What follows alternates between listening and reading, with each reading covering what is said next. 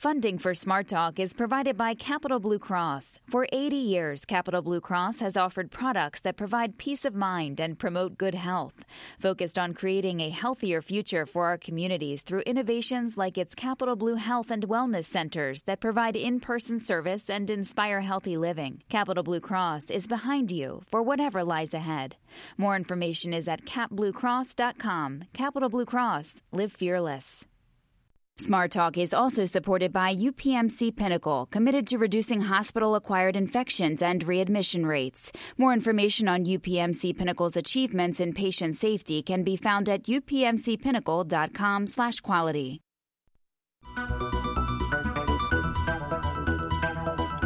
Welcome to Smart Talk. I'm Scott Lamar. The war in Syria is in its sixth year. Since it began, 6.5 million people have been displaced. That's 1 in 3 Syrians. Another 470,000 are dead. Northwestern University professor of politics and author Wendy Pearlman spoke with many refugees for her new book, We Crossed the Bridge and It Trembled, Voices from Syria. Wendy Pearlman joins us on the phone now. Wendy, welcome to the program. Thank you so much for having me. And I should mention that Wendy Pearlman will be at the Midtown Scholar Bookstore in Harrisburg tonight, speaking about her book, signing copies, and talking about her experiences with Syrian refugees. That's tonight at 7 at Midtown Scholar Bookstore in Harrisburg. All right, so let's talk about the genesis of this book. How did it come about? Well, I've been studying the Middle East since the mid-1990s. I did a college semester abroad in North Africa and continued with it ever after. I wrote 2 books on the Palestinian national movement. So when the Arab uprisings began in 2011, which many of us now know as the Arab Spring, I really became captivated by these shows of people's power, people who maybe had never imagined protesting, going out, sometimes risking their lives to call for change. And there was nowhere where this was more dramatic and really more urgent than in Syria. At the time, many outside observers and even Syrians themselves said, Syria is a kingdom of silence was the term used. Syrians, people said, were just too afraid and weren't going to go out and protest. So the Syrians did. I really wanted to know what it was like and what it felt like and what was motivating them, again, to often risk their lives, to call for change, to call for freedom, to call for dignity, to say that after 40 years of authoritarian regime, we want to choose our own leaders and we want to live as free people. And I sort of followed the Syrian uprising from afar during the year 2011, and in 2012 got my first chance to begin interviewing Syrian refugees. I went to Jordan for the summer, basically interviewed any displaced Syrian I could. At that point, it was already too dangerous, I felt, to go inside Syria to be interviewing Syrians, at least to be with people and talk frankly about politics, about protests, about their points of view. So I began to interview displaced Syrians. So after a summer of basically interviewing any Syrian I could, I continued with it, and I returned to Jordan. I moved on to Turkey, to Lebanon, eventually moved to Europe, to Sweden, Denmark, and Germany. Also did some interviews with Syrians in the United States. So all in all, it was 4+ years of interviewing more than 300 Syrians of different walks of life, with one caveat there. The huge, overwhelming majority of people with whom I spoke identified as being opposed to the regime of Bashar al-Assad. So this doesn't represent the full Syrian population. It, in particular, doesn't really represent the views of Syrian regime supporters.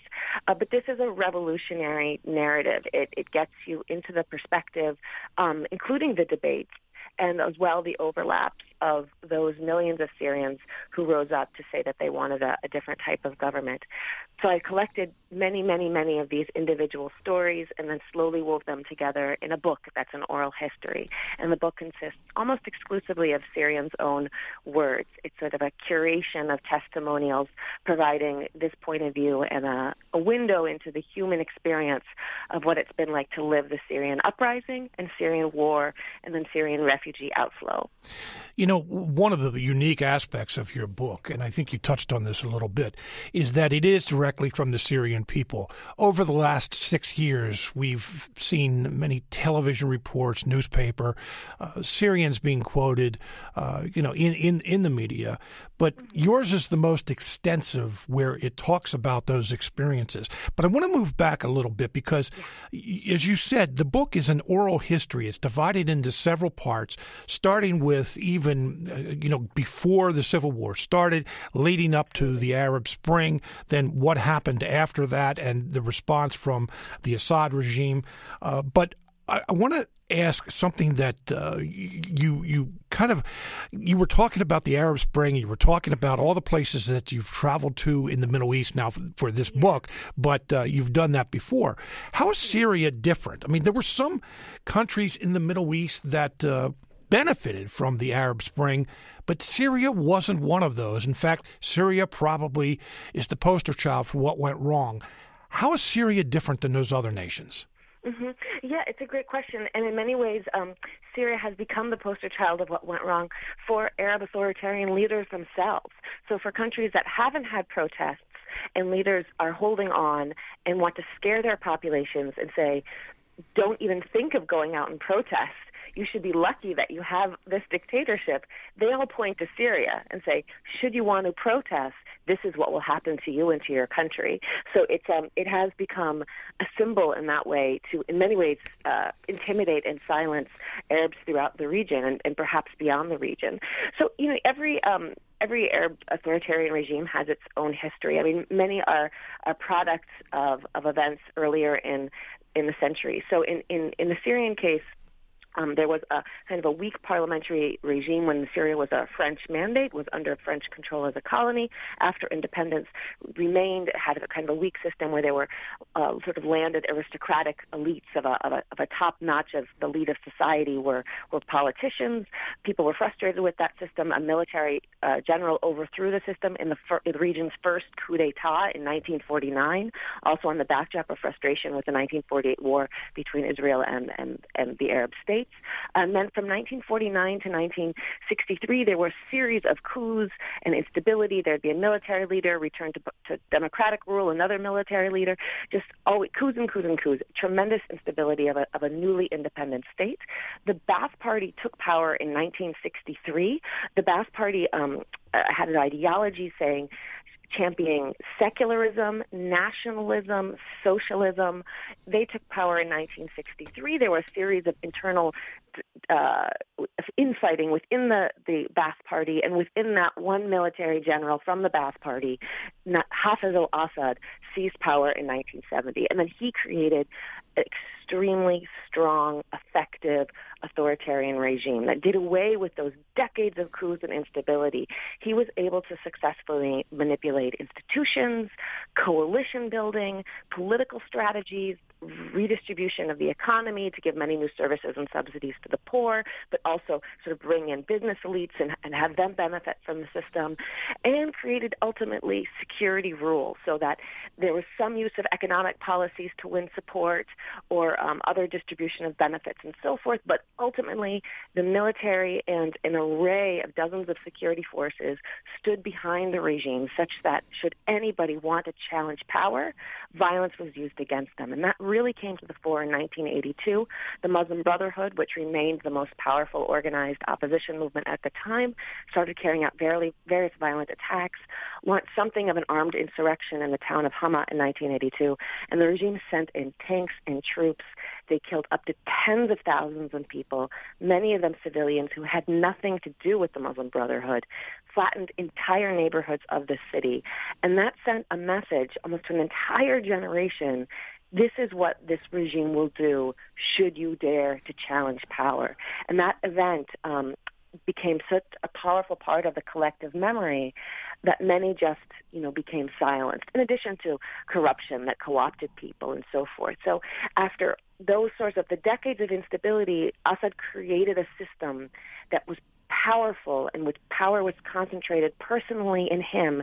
An entire system used various strategies from co-optation to violence to keep people quiet and in line. And that survived for decades. Hafez al-Assad died in 2000. His son took over, such that when the Arab Spring began in 2011, many thought that regime is so strong. Can I interrupt you for a second before we get on to the son? Because I have a couple quotes from that era of Hafez Assad.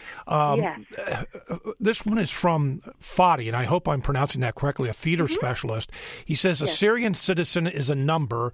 Dreaming is not allowed. And then there was Abdul Rahman, an engineer, who says they, Hafez Assad military, started with shelling and then chose neighborhoods in which to start killing people. In one neighborhood, they gathered males over 13 years old and executed them. They left the corpses so people could see them. I mean, those are two pretty powerful quotes right there. Yes. Yeah, exactly. And thank you for bringing those in, because as you say, the power of the book lies in not me narrating the story or the historian, because there are already other books in which outside scholars or analysts narrate this history. But the book shows how Syrians themselves are narrating this history through their memories, through what they lived, through what they heard from their parents and so forth. So Abdurrahman in that case is from the city of Hama, and he is saying his parents lived through that event, his grandparents lived through that event, and he's telling about the stories that have passed down to him and to all people with this sense of this is what will happen if you rise up. It's better simply, as Fadi says, to not dream. Not dream of a better system, not dream of a better life. Go along with authoritarianism, because otherwise the risks are simply too high. So that is the backdrop of fear, of silence, of almost a sense of a disposition that it's just better to have a kind of dark, unfree, dreamless life than open the box to see what will happen. So that's exactly why in 2011 many thought, Syrians won't rise up. So when they did, it was really miraculous. It was heroic. People mustered the courage to say, I'm going to go out at huge risk because I want something better. I want to be free.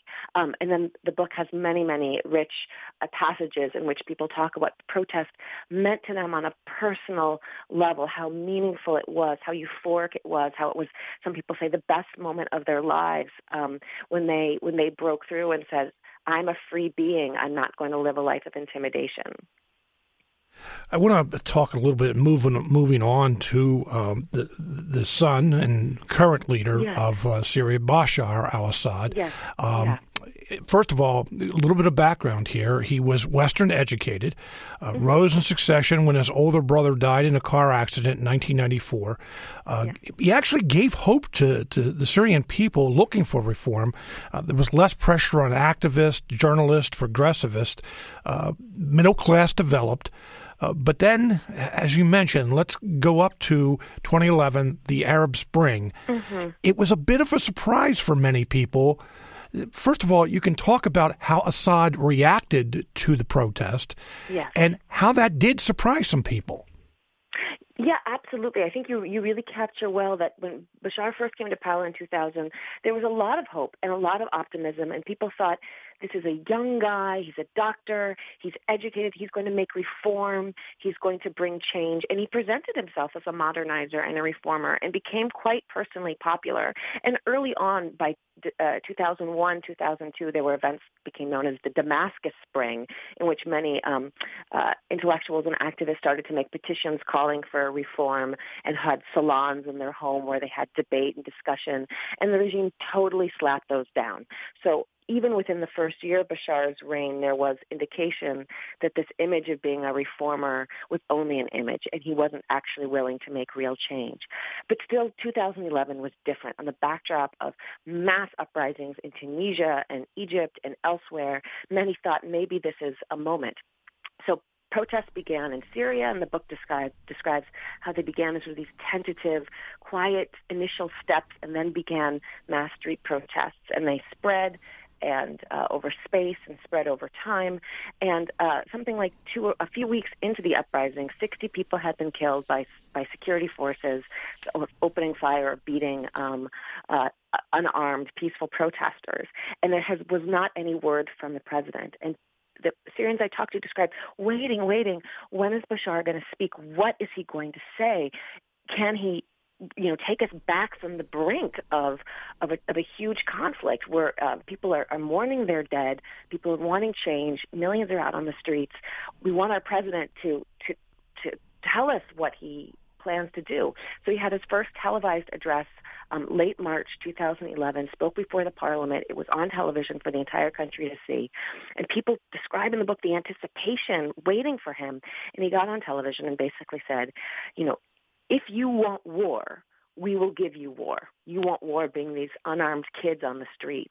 He said they're terrorists, they're gangs, and there will be no compromising with them. And that was a moment which indicated for many people that there was no compromising with this regime. It wasn't a regime that would make reform, that would make change, that would make concessions, that would say there's some legitimacy for people on the street saying we want an end to corruption, we want some accountability, we want to be able to form a non-regime controlled newspaper, we maybe want to control a different, have a different political party. He basically said there is no space for concessions. We will fight unarmed peaceful protesters as if it's terrorism. For many people, that was a turning point in which they said in the beginning, the calls were absolutely for reform. They weren't for regime change. People were calling for some changes that were totally within the consistency of the existing political system. You're just calling for new policies. But from that moment, many began instead to call for the collapse of the regime, a change of the regime. And since then, it's been this fight to the finish. I mean, there are many, many other developments and turning points along the way. And we'll talk about those. We'll talk about those in just a moment. You're listening to Smart Talk on WITF, your home for NPR News and all things regional. I'm Scott Lamar. Smart Talk is supported by Capital Blue Cross, providing health care coverage accepted by doctors and specialists in all 50 states. More information is available at capbluecross.com. Capital Blue Cross. Live fearless. Smart Talk is also supported by the team of cardiologists, surgeons, nurses, physician's assistants, and rehabilitation specialists from Pinnacle Health Cardiovascular Institute, part of UPMC Pinnacle, delivering a broad range of traditional and highly specialized procedures.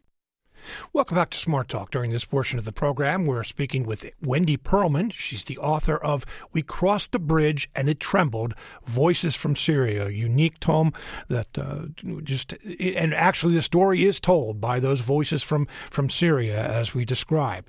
If you have a question or a comment, we have a few more minutes with Wendy Pearlman. Give us a call, 1-800-729-7532. Send an email to smarttalk@witf.org. You can leave a question or comment on WITF's Facebook page. On Twitter, we are at Smart Talk at WITF. That's 1-800-729-7532. Wendy, you talked about the crackdown. 12 days, 61 deaths after the protest began in Syria. And you mentioned Assad addressing the nation via TV. But then the chapter in your book turns to militarization. The protest turned violent in March. Ex-military militias form against Assad. Rebels engage military full-on. Al-Qaeda and ISIS develop a presence, pushed by the regime to infiltrate anti-Assad rebels, foreign intervention, regime solidify support from Iran, Iraq, Russia, Hezbollah. And here's a quote from Ashraf, an artist, who says, if international powers had intervened at the beginning, it wouldn't have reached this point. The problem is not that the world did nothing. It's that they told us, rise up, we are with you, revolt. The U.S. and Turkey drew lines, and when the regime crossed those lines and there was no implementation of the threats, the population was left in a state of desperation. It understood that it could count only on itself. That's sad. Yes. Yeah, and it's both sad and extremely representative. What came through the interviews that are in the book and then the dozens and dozens of conversations I had that didn't make it into the book, again and again, this sense of total abandonment and disappointment with the international community. Syrians would say again and again, we went out calling for freedom, calling for change. We thought that the West stood for democracy and human rights. We went out being killed for those ideals, and nobody did anything. Nobody came to support us. Nobody offered us civilian protection of a no-fly zone or other ways that would simply protect civilians from being slaughtered, especially from aerial bombardment. When you're being bombarded by the regime and its allies with bombs from above, there's nowhere to hide and nowhere to protect yourself. So people felt extreme despair, as Ashraf says, has, or disappointment with the international community's failure to stand by its ideals, and the most basic principle of never again. After World War II, there's a principle of responsibility to protect. Whether we help people or stand by in solidarity with their political struggles, at least we shouldn't allow innocent civilians to be killed by their governments. And that hasn't happened. We've watched hundreds of thousands of Syrians killed, tortured, imprisoned, forcibly displaced from their homes. People are being starved as we speak, as their communities are surrounded by regime forces that do not allow food and medicine to come in. There was a large Amnesty International report just this week released about accusing the regime of atrocities, as well as rebel movements also of committing war crimes. So the lists of crimes being committed as we speak in Syria are just horrific. And part of the motivation of the book was to try to encourage a Western or English-speaking reader to read the book and say, what would I do if I were in the shoes of these brave and suffering individuals in Syria, and what is my obligation or our obligation as human beings before this human tragedy? That line that was referred to famously here in the United States, and we heard about it a lot during the 2016 election campaign. The Obama administration, President Obama, said that there would be a red line that if Syria used chemical weapons, that the United States would act. And President Obama has been criticized, maybe more than anything else, by even his supporters for not following up once Assad did use chemical weapons. Yes, and I consider myself one of those people who's a great admirer of President Obama on so many levels, but I'm quite disappointed with that. And the sense of disappointment comes through in the book, too. There are individuals who are proud Syrian nationalists who are extremely patriotic, love their country, would never dream of wanting to encourage a foreign country to come bomb them. But at that point in the conflict, felt such despair, did not see another way out, wanted this war to end, wanted there to be consequences for a regime that used these kinds of weapons against its people, wanted some change in the status quo, that they were also begging, almost calling for some sort of greater U.S. intervention, including military intervention, to say enough is enough. And when that red line didn't happen, Syrians again and again would say to me, when the red line was crossed, it became a green light, a signal to the regime, to its allies, Iran and Russia, and to other actors on the ground. You can do whatever. You can kill civilians. You can commit any crimes with impunity. There will be no consequences for killing civilians. And what we've seen are the results of that. The use of chemical weapons, the use of barrel bombs, starve and surround strategies, rampant torture in prisons. There have since been emerged tens of thousands of images of documenting systematic torture in regime prisons, people who've been disappeared and never heard from again. Their families wait, not knowing if their loved ones are dead or alive. I mean, the kinds of crimes that have come out of Syria are really mind-boggling. And I would have hoped there'd be a more muscular, clear, strategically directed American foreign policy to end the conflict and protect civilian lives. We became involved in some ways, some minimal armament of the opposition, a series of diplomatic talks. All that was enough to keep the war going, but not enough to end the war, not enough to really induce the regime to make the kinds of concessions to agree to a political transition. Our policy has not contributed to ending this conflict and helping to realize the dreams of the Syrian people for more freedom and for their basic lives to be protected. I would hope it might still be possible for us to direct our policy in a way that accomplishes those goals. But I think this is a dark stain on our nation's foreign policy history and the 21st century for the entire planet that's allowed this or watched this or been a part of this unfolding in the horrific way it has. Wendy, I think that your book maybe more than any other that I've read or, some of the images that I've seen, describes how horrific this is. I mean, there aren't adjectives to talk about how brutal this war is. I mean, you just talked about some of the things, but am I accurate in observing that here in the United States that we really don't have a sense of how brutal this is and what's going on? I think so. And in some ways, I think it's impossible to really wrap your head around it. I mean, I've been doing interviews with Syrians for 5 years. I've talked to hundreds of individuals. I now dedicate my scholarly life to studying this. And there are things that are impossible to put into words. There are things I think are impossible to imagine unless you have. So what I hope the book tries to do is sometimes provide the most human, basic micro details to just give people some sort of inkling to try to imagine. So for example, the story of a mother who takes her daughter to a doctor's appointment and they get caught in the crossfire and, throw themselves to the ground as firing goes on above them because they're just trying to get back home from the doctor, and the person next to them is killed. There's another man talking in another instance with a child that there was so much curfew and bombing for the first 2 years of his baby's life that this toddler was only at home with his parents, and his grandparents never saw another child, never had contact with another child. And when he's 2 years old, he sees another child for the first time, is able to go outside the house, and he thinks that other child is a doll, and he goes and touches his eyes because he can't believe it's another human being. He's never seen a human being that size. And again and again, there's stories of prisoners who've been tortured in prison. So you see, in some ways, sometimes they're details that are not filled with blood or gore. It's what it feels like. A daughter talks about, she puts a blanket over herself when it's cold, and she wonders, her father, who's been arrested and disappeared, does he have a blanket now wherever he is, or is he cold?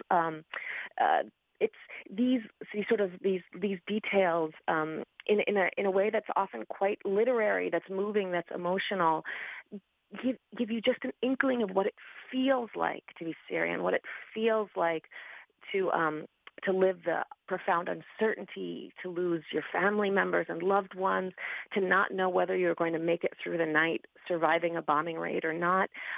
It's this emotional impact and an insight into what the feelings and the thoughts, which I think it tries to be a supplement to what photography can offer, to what reporting can offer.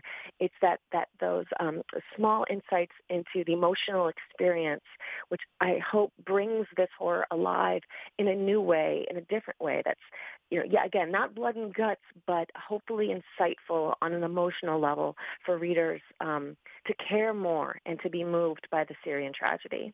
Let's take a phone call from David in Lemoyne. David, you're on the air. Hi. Yeah, thanks a lot. I wondered. I haven't heard anything yet about the resistance to the Assad regime. To what extent is Daesh or ISIS or whatever you call them? Where do they fit into the scenario? And to what extent is this a conflict between secular and religious governance? Thank you very much for your call. Yes, we really haven't talked about ISIS. What about that? Yeah, no, and I think the caller, it's a terrific and important thing to put on the table. So it's interesting. In the earlier part of the conversation, talked a lot about the authoritarian regime and this civilian, popular, at first unarmed protest of people calling for reform and then for regime change, because that's really how this conflict began. That is its beginning. So even though it's evolved into much different ideological sort of battles, I think it's really important to remember that these are the origins. But then things did evolve in ways that became quite complex and really quite dark. So the regime responded to peaceful protests with violence. Eventually the opposition took up arms, formed what became known as the Free Syrian Army, which was formed by both civilians who took up arms and those Syrians who defected from the army, which is a conscript army. So many people doing their mandatory military service took their arms and left and became this new armed rebel force that saw itself as secular and as nationalist as the regime, not with any particular ideological or Islamist agenda, but wanting to use arms against the regime's arms to bring it down. And as that sort of as it evolved then from a popular uprising to an armed rebellion, things became quite chaotic in the country. Al-Qaeda, which at that point was based in Iraq, saw Syria as the new battlefield, as the new venture to become involved. So Al-Qaeda forces came from Iraq, as well as some Al-Qaeda affiliated or inspired activists who were in Syrian prisons, who were allowed out of Syrian prisons, came together and formed Jabhat al-Nusra, which became basically Al-Qaeda's affiliate in Syria. They sort of announced their formation early 2012, so 6 or 7 months into the conflict, and then ISIS eventually sort of emerged from the Al-Qaeda forces in Syria after a sort of a disagreement almost between two Al-Qaeda leaders. ISIS in 2013 emerges and announces its formation. All of this in the context of as there became an increasingly armed battle between the opposition and the regime was forced to withdraw from whole chunks of the country and basically cede those areas of the country to rebel control. And then that became an areas then no longer under regime rule, which then were opened other new spaces for various rebel groups to come and compete with each other for who controlled that territory. So in the context of whole parts of the country, something 40% of the country under rebel control, these various Islamist groups, the Al-Qaeda branch, which eventually changes its name, ISIS, which people also call Daesh by its sort of Arabic acronym, and other groups fragmenting hundreds of different local brigades, groups with all sorts of different ideological tendencies, groups with different patrons. They're all depending on money from the outside. I mean, ISIS eventually is able to capture oil fields and use taxation, so it sort of generates its own internal funding. But other groups are often getting funding from the outside, which means there's another level of fragmentation, that their external patrons might have different goals, different agendas, different competing interests, and they use money to control groups on the ground, beholden to them for the funds to be able to feed their fighters, for arms and so forth.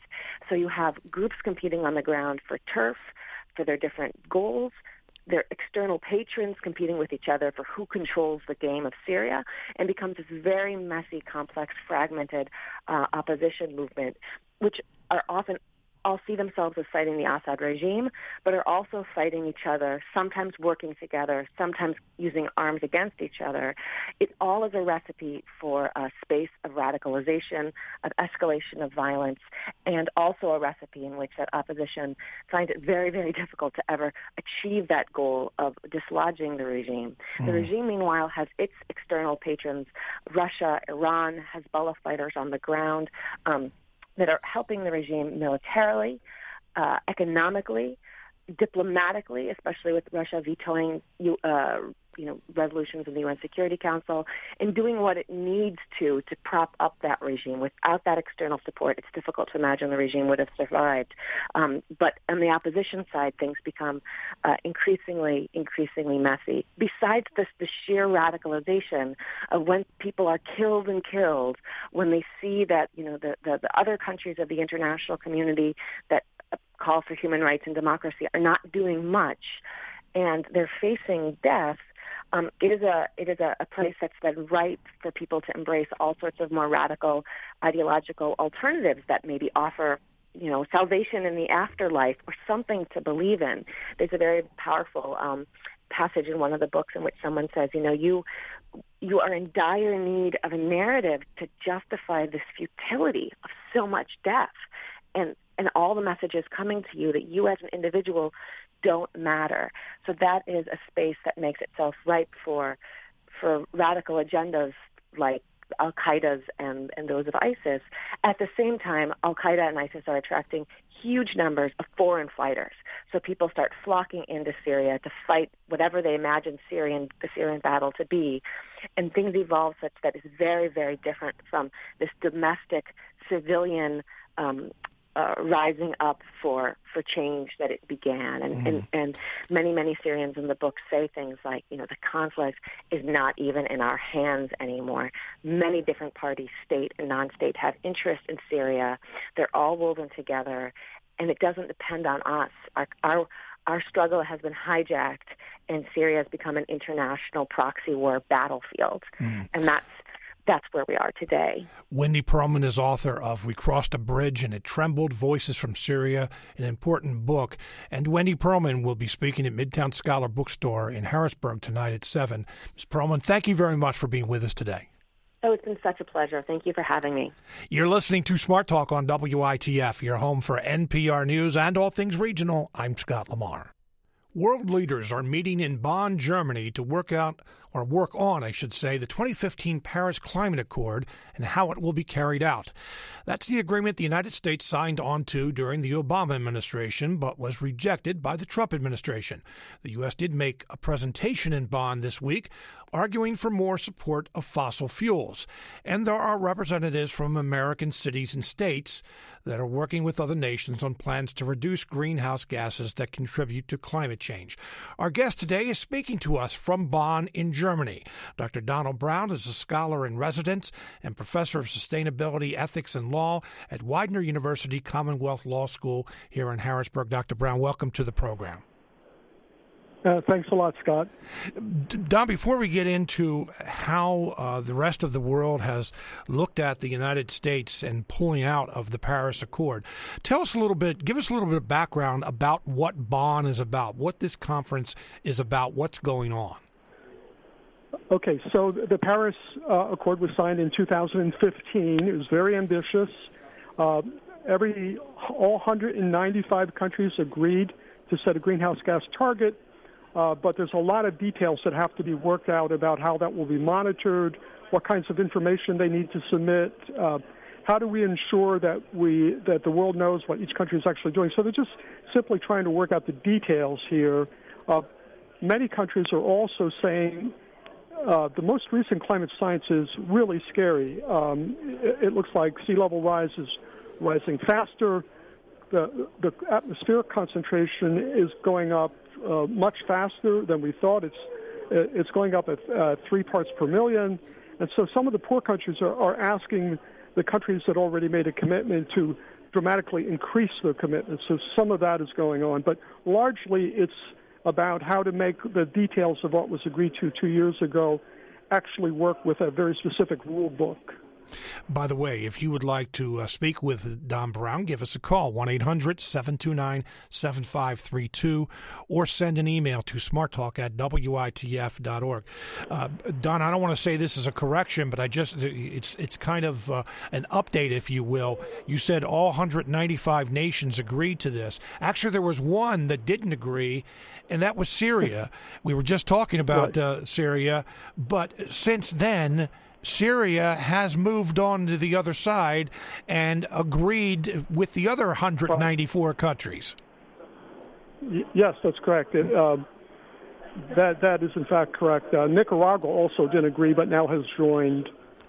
So there's now 195 countries that are agreeing to try to achieve the Paris Agreement's goals of limiting warming to 1.5 to 2.0 degrees centigrade. So let's talk about the United States pulling out of the Paris Climate Accord. And by the way, that cannot officially occur until 2020, from what I understand. But the Trump administration has already said that's going to happen and have made moves to do that.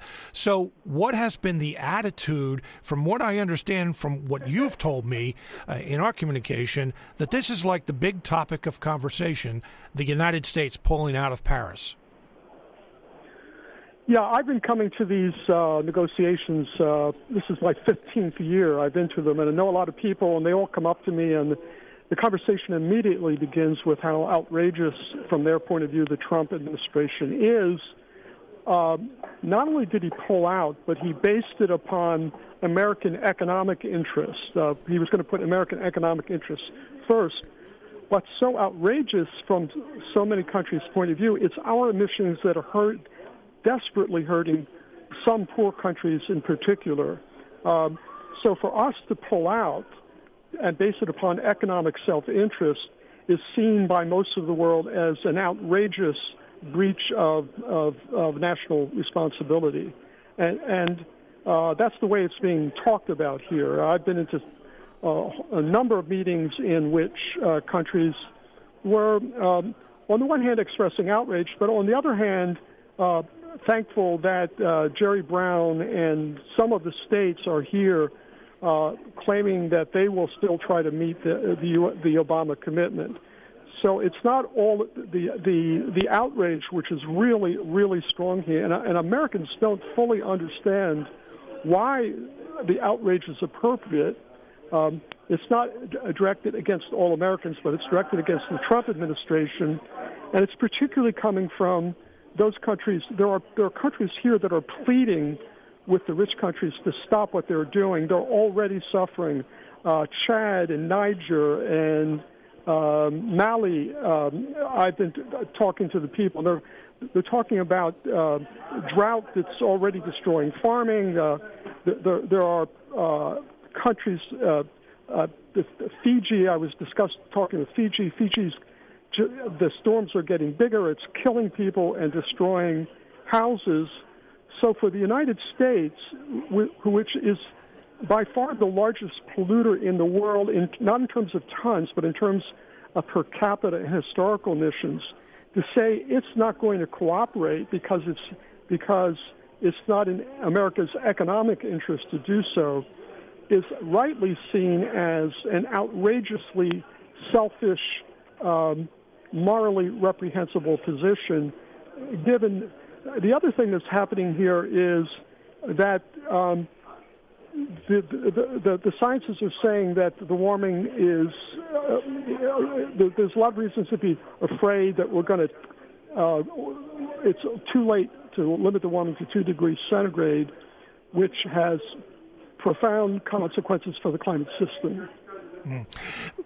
You know, there are a lot of questions that arise from the Trump administration pulling out of Paris. You know, something that I have heard from a number of people that what they're concerned about is that the United States pulling out gives license to other nations to say, well, if the United States is not going to meet its goals or even attempt to meet its goals that the Obama administration had agreed to, then why should we? Why should we, you know, spend money, do the things that we have to do to meet these goals when the second largest polluter on the earth is not? What about that?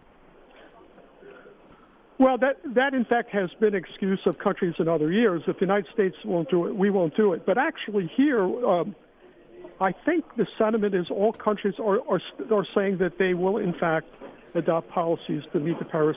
There's been a change in the world. Most countries believe that climate change is real. As someone said yesterday, 10 years ago, we thought the world was burning up, but we didn't know exactly what its causes were. Then they said the world is burning up, and we know the causes, and we really have to do something about it. So every place I have been, there has been strong, very strong international support for every country doing its fair share. So countries that used to not do anything, like the OPEC countries, they're actually saying that they will make significant contributions. So my reading is that there has been a change. The change has been triggered in part by a growing sense of the catastrophic potential for harm that the global warming we're seeing could create. Don, what about China and India? Those were the two countries that many people would point to when they would be, I don't know if you go with, you know, those who are obviously skeptical of climate change, but those who thought that the United States was doing too much in comparison to those two countries, for example. What about China and India? And as we know, here in the past week or so, there has been in India just some catastrophic pollution where people can't even see 2 feet in front of their faces. Right. So what about those two countries? Well, China and India are here saying they really get climate change. They will really do their fair share. China has the largest pavilion here. China sees this they're going around the world saying the United States will not help you, but we will. China sees this from a geopolitical standpoint as a plus for them. So China is being now viewed by a lot of the poorer countries as a leader China's going around the world. They're selling huge amounts of solar energy and wind energy. They are talking here as if they want to be the leader on climate change. Now, their target is not that strong. The target they've agreed to is that 20% of their economy will be renewable energy by 2030, at which time the emissions will stop going down. But they have canceled 70-some coal-fired power plants.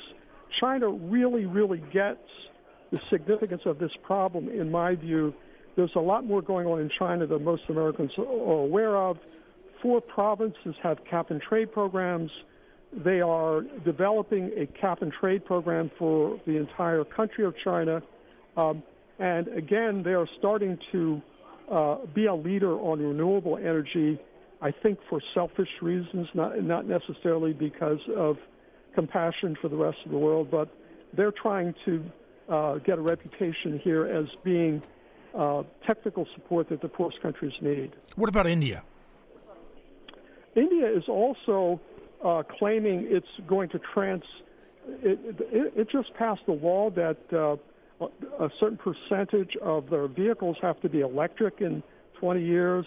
That they're starting to put in massive amounts of solar energy. They have a target. Some people think the target is not tough enough. I don't remember exactly what it is, but they clearly get their monsoons are starting to become weird. The storms are getting there's huge flooding in India. So at least in terms of India expressing in very strong terms that this is an enormous challenge for the human race, they are clearly doing that. India and China have the 2 largest government pavilions here, and you go into the pavilion and you see what they are doing for renewable energy, for public transportation. So they're claiming that they're fully engaged. You mentioned about Governor Jerry Brown of California being there. I know Michael Bloomberg, former mayor of New York, is there, and other American cities and states being represented. But earlier this week, the Trump administration laid out a presentation where they called for more fossil fuels or ways.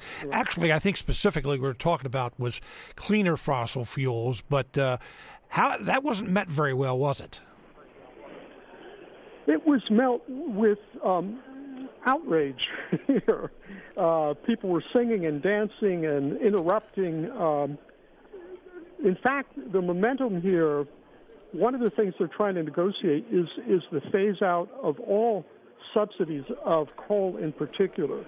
So at the very moment where Trump is pushing coal, the rest of the world seems to acknowledge that we must get out of coal. One thing that very few Americans understand is to achieve the Paris goals of 1.5 and 2 degrees centigrade, the whole world must be zero carbon for the 1.5 degrees centigrade by 2045. That's zero. That means you not only have to get out of coal, you have to get out of natural gas also. So these countries are talking in these terms. There are now hundreds of cities that have set 100% renewable energy. By the way, I'd like to say something about Pennsylvania in that regard, if I might. Sure. We only have about 2 minutes left, Don. Okay. Pennsylvania has only 5 or 6 cities that have set a greenhouse gas target. Cities can do and are doing an enormous amount. In fact, what cities are starting to do is a sign of hope here. There's a consortium of universities called the Pennsylvania Environmental Resource Consortium that is going to create a program in Pennsylvania where 12 universities will help people work with cities to reduce greenhouse gases. If anyone is interested in helping us with that, there's a website that explains it all. It's called going to ZeroCarbonPA.org, going to zero carbon. But we we need to get Pennsylvania is doing pretty poorly compared to other states, both at the state level and at the city level, although Harrisburg and Pittsburgh and a couple of other cities have started to step up. So, Don, we do have about a minute and a half left. One thing I did want to ask you about, these targets that the nations around the world set for reducing their carbon emissions. For the most part, those are hard targets. But one of the criticisms has been that how to get there has been vague. From what you described earlier, that's what this whole conference is about. But how do you make vague strategies into hardcore strategies? Well, one of the thing they promised to do is to be very, very specific when they make the next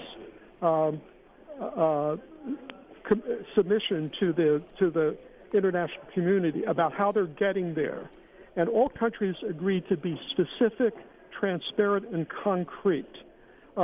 The way the Paris Agreement works. Oh, Don, are you there? Don? I think we lost Don Brown. That's Dr. Donald Brown. He's a scholar in residence and professor, sustainability and ethics and law at Widener University Commonwealth Law School.